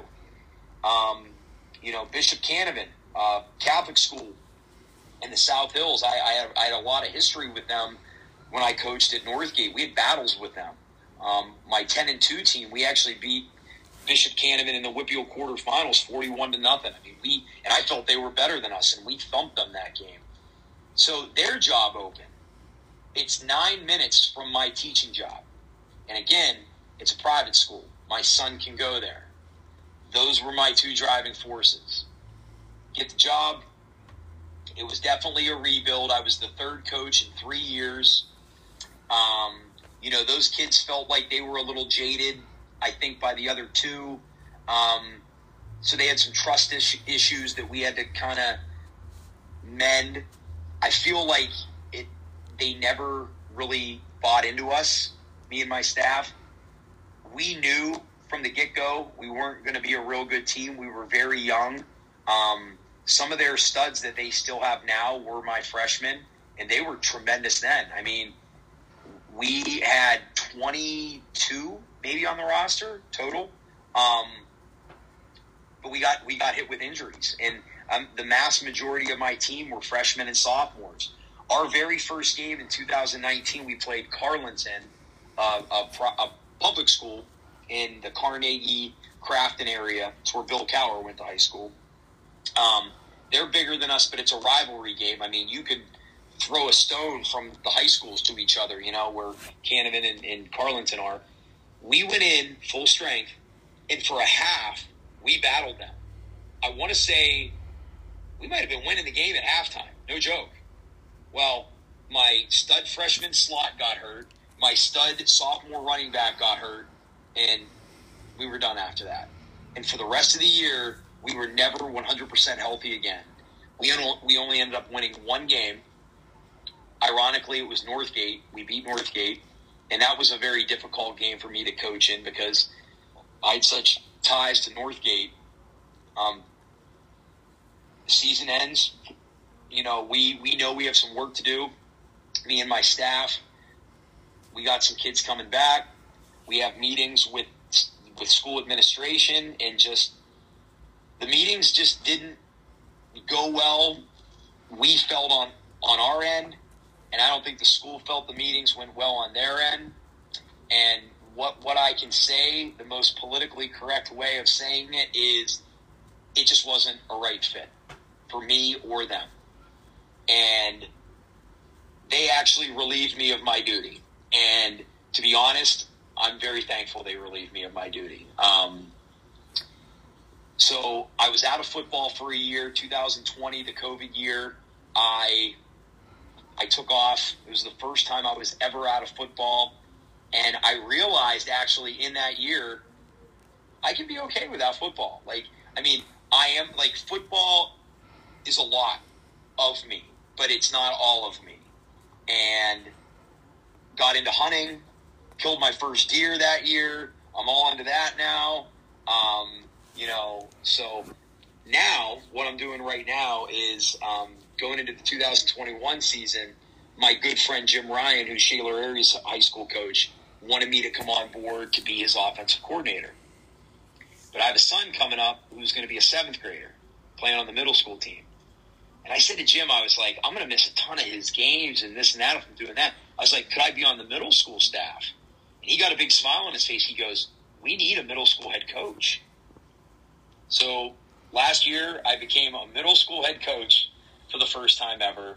And let me tell you, it was one of the, if not the most fun season I ever had, just because those kids are so invested in, blank slates and want to do good.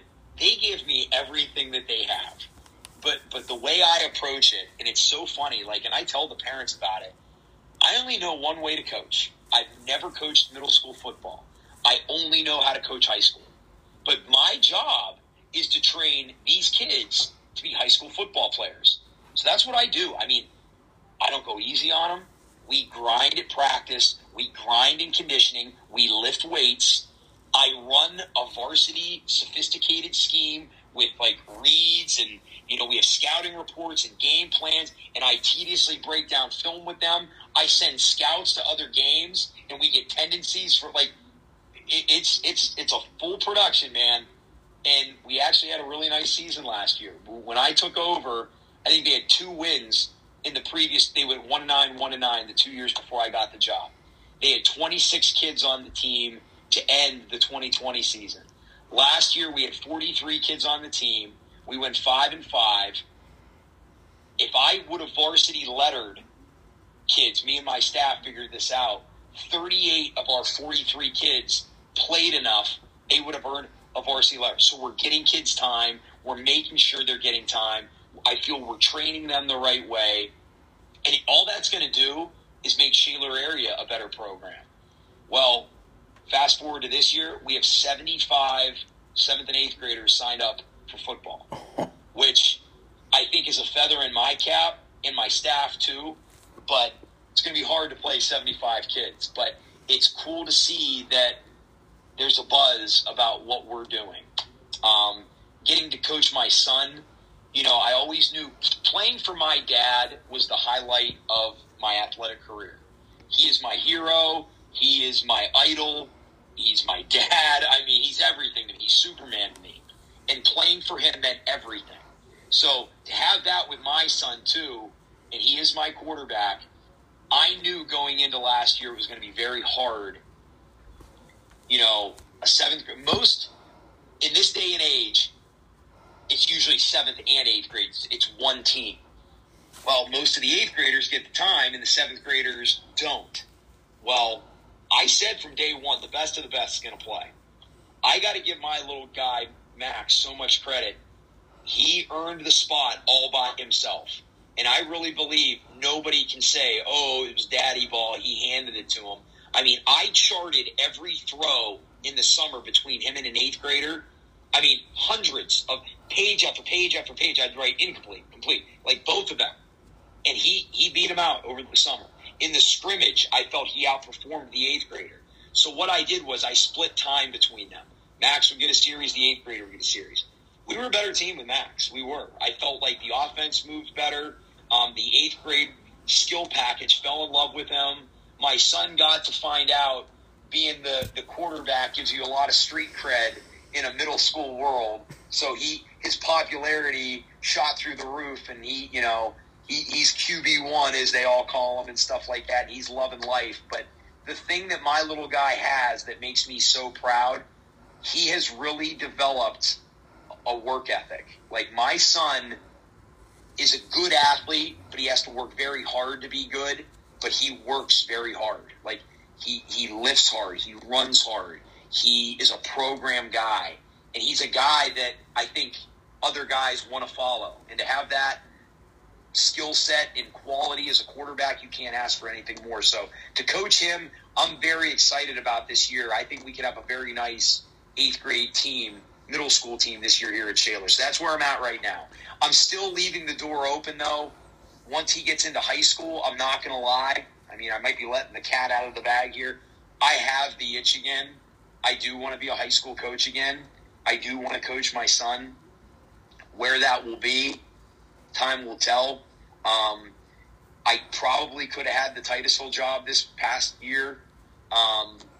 There were some talks going on, but just logistically it wasn't going to work out for me and my wife with her job and my job and things like that. But just the thought of being Titusville's coach, to coach with my dad and have my son wear the brown and gold, that would have been, I mean, for about a month when I was kind of talking to a school board member up there that was a friend of mine, I was excited. But, it is what it is.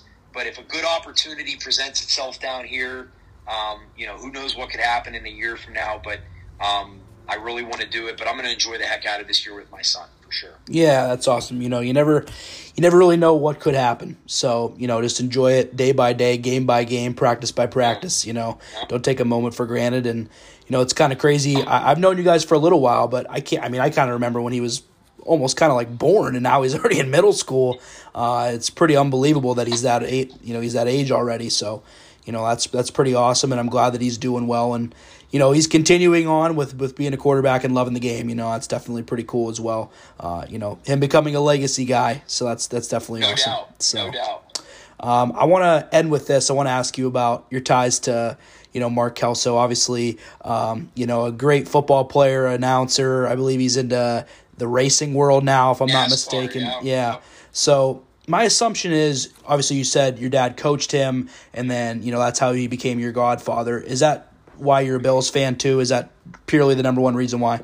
You hit the nail on the head. So when my dad, he was at Ridgeway and had all that unbelievable success as the defensive coordinator in the early to mid-'70s at Ridgeway, and to think of those teams in that day and age, I mean, my uncle played on – that would have been a sight to see. I mean, my Uncle Dave Stanley, if anybody in Ridgeway remembers that name, he stands by this. He was like, if we would have had state championships in those days, we would have won 3 state championships. Like, nobody was going to touch us. And my dad agrees.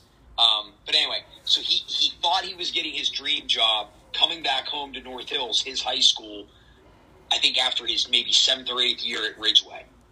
We moved to Pittsburgh. That's where I was born. Mark Kelso, future Buffalo Bill, is on the team at North Hills. And North Hills is a powerhouse. I mean, they were the 1987 National USA Today champs. I mean, there is rich tradition. LeVar Arrington, Penn State Lures, played at North Hills. Dad is the co-defensive coordinator at North Hills. I think his first year there, they went 10-1. His second year, they went 11-0, Kelso's senior year, but lost in the WPIAL quarterfinals to Bethel Park. My dad was a DB guy, so he coached the DBs. Mark, of course, was a safety. They just, you played a sport and know the game, and anybody that has, there are just sometimes coaches that you connect with and hold near and dear to you. And Kelso and my dad just instantly had a bond. And Kelso, has always said that he's always looked at my dad, especially in those days, as a father figure. But as their relationship blossomed over the years, they're best friends. I mean, they talk every day on the phone. I mean, and to have that tie was so cool. I mean, the way Mark was actually introduced to me as a little infant, my dad was a phys ed teacher, gets hurt in class, blew his knee out playing volleyball with them.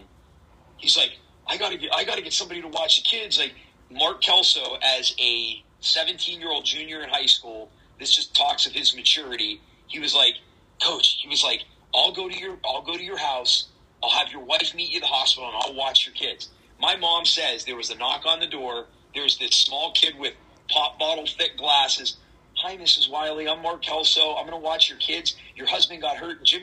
And that's how it all started. And Mark's been a part of my life ever since. And, his journey through William and Mary, he was drafted by the Eagles in the 10th round of the 85 draft. He was cut by them. And then, since 1986, as you can see here by my shirt, I have the biggest comeback in NFL history. Oh, yeah. 35-3, they came back. Unreal. I've been a Bills fan since Mark got picked up as a free agent with the Bills in 86. And if you look at my office here, I have Bills memorabilia everywhere. I mean, I love the Bills. And, living here in Pittsburgh, and my son is diehard too. And it's great that they're winning now, but we're known as like the Bills family down here because everybody down here is black and gold. But we have Bills flags flying in our yard off our deck. But it's 100% because of Mark. I mean, he was family to us, and we cheered for him. And as a kid, going to games, him taking me into the locker room and meeting people. And I have a ball signed by all the 86 Bills. I have Super Bowl programs. He flew my parents to 2 or 3 of the Super Bowls that they were in and put them up. All the behind-the-scenes thing. I have a really cool piece of memorabilia right here I'll share with you because I know you're kind of into that stuff. This right here was actually Mark's face mask that he wore his rookie year. And if you look at it, you can tell the top bar is bent up a little bit. Oh, yeah. That was from Mr. Bo Jackson. But if everybody can see how the face mask, that bar should be straight at the top. I mean, this is like an old 1980s Rydell face mask. Bo Jackson, Mark meets him at the LA Coliseum on the 5-yard line. He said he wound up 7 yards deep in the end zone. Had a huge get. He said he gave him everything that he had. He said he never put everything he had into him, right? Gets it 7 yards deep in the end zone, gashed down his arm. Bo Jackson just tapped him on the butt and said, "Nice hit, man." Oh, and my Mark was gosh. like, I gave that guy everything I had, and he took me for a ride. And he bent his metal face mask. So that's a pretty cool piece of memorabilia. I mean, that was from Mark Kelso's helmet, 1987 maybe. But yeah, lifelong Bills fan. With Mark going into the broadcasting after that for 13 years, your good buddy Jake, my cousin, actually did a shadow day with Mark. That's just the type of guy Mark Kelso is. Like, he is, salt of the earth, the nicest guy. If you were to meet him, you would never think he played in the NFL. He defied, I talked my journey. Mark's 5'10" and a half. Yeah. I think maybe played his heaviest, maybe pushing 180. He had no business playing in the NFL. as a kid, Mark Kelso's my godfather. It's so cool, this and that. Well, as I've gotten older and now know the game better, I'll watch some of the classic games on NFL Network. Mark was an absolute stud. 30 career interceptions. He has the statistics to be in the Hall of Fame, but he'll never get to the Hall of Fame. I mean, he was just always kind of the unsung hero. Marv Levy, I have his book sitting right up there. It's called Where Else Would You Rather Be? In the book, he says Mark was the smartest player he ever coached. He was known for that bubble helmet up in Buffalo, and he still is. But when he got into the broadcasting field, he would start having us up to games too, and that kind of got my son into it. And that's why my son's a diehard fan. So it's kind of cool that, like, my dad has that relationship with Mark. I became a Bills fan because of Mark. My son became a Bills fan because of Mark. And Mark treats my son like gold. I mean, it's cute. Like, he'll call him, and I'll answer the phone. He's like, I don't want to talk to you. I want to talk to Max. That's great. And stuff. So, but, now he's working for NASCAR. I always forget the name of the number 47 car. His college roommate, I believe, owns the team and got Mark to come in to help kind of run the business side of things, because he knows Mark was a pro athlete, knows that he knows the business side of it. So Mark does a little bit of everything. He really doesn't know NASCAR, but he knows the business side of sports. So that's what he's doing. I mean, he's doing great. So, but yeah, I'm glad you brought that up. I could talk Bills all day long. I love my Bills. Oh, yeah, I'm sure you could. One thing I do feel bad for Mark is, and I hate to bring this up, when he announced to when he stopped announcing, there was not much, I mean, it was probably still fun, but the Bills weren't super good. And then it feels like as soon as he left, they've gotten so good. And I kind of feel bad that he pained through all those tough teams, Last year, he experienced them breaking the drought. He got to go down to Jacksonville and experience that tough loss. But yeah, I mean, he was good at it too. Oh, yeah. That was the thing. Like, he attacked broadcasting like he did playing. He was so prepared. And, there were people, they were always going to be critics of you or what you do and this and that. There were a lot of people in Buffalo that didn't like Mark. They thought he was too technical as an announcer. Yeah. But there were other people that were like, we love how Kelso breaks down the game and talks it like to him. His thing was, I want to tell fans that don't know the game how the game is played. And that's what he would do, So, but we got to meet John Murphy, the voice of the Bills, and, we got a lot of neat behind. Like, my son would go to games. I don't want to go too much longer, but first couple of games he would go to, we were in the press box. I mean, he's meeting Brian Baldinger from Fox Sports, and, he's Tiki Barber's or Aronde Barber's Fox Mike's there, and my son got to pick it up and hold it, and, like, this. And we would always get ushered in this back door because we had, like, tickets that just got us in VIP and this and that. Well, after Mark stopped broadcasting, the very first game, me, my dad, and Max, it's like our thing. We go to a Bills game or two every year. We go to a game. We're just normal patrons now. And Max is, like, looking around. He's like, what do you mean we got to stand in line? He's like, why aren't we going in that door over there? Oh, yeah. And I'm like, nope. I was like, nope, buddy, we're standing in line with everybody else today. But yeah, like I said, we were actually in Buffalo this past weekend. We went to a Bison's game, the AAA team. Oh, yeah. We're just big Buffalo. Like, I have kind of hitched my wagon to anything Buffalo. I like the Sabres. I like the Bandits, the lacrosse team. I even like the Bisons, the minor league team. Me, my dad, and my son, we went out to eat at Barville, like the wing spot up there. Had wings, went to the game, saw a fun game against the Syracuse Mets, and just had a great night. So, but yeah, go Bills, man, 100%. I'm sure that a lot of people who listen are going to be like, they're just going to brush that. They're just going to brush that one off. But no, it's always been kind of a subtle respect from me towards Bills fans, more so than the Bengals, Ravens, and Browns, because the Steelers battle them. And since we're not in the same division, I always was kind of hoping that they would do well. And of course, beat Tom Brady, so Yes. I always was hoping for that. I have such amount of respect for Tom Brady, but I love to see him lose, and I think there's a lot of people that like that as well. But 100%. TJ, I really appreciate the time, man. It was excellent to have you on the podcast. Certainly it was a long show. I hope everybody listens to it the whole way through, but still, if you even catch, bits and pieces of this, there's a lot of good information and a great story. TJ has an amazing story, and, obviously he's staying in the, the realm of football. So for Western PA Sports Blog Podcast, I'm your host, Nate Stice. TJ Wiley was on this episode. Until next time, guys, thanks a lot.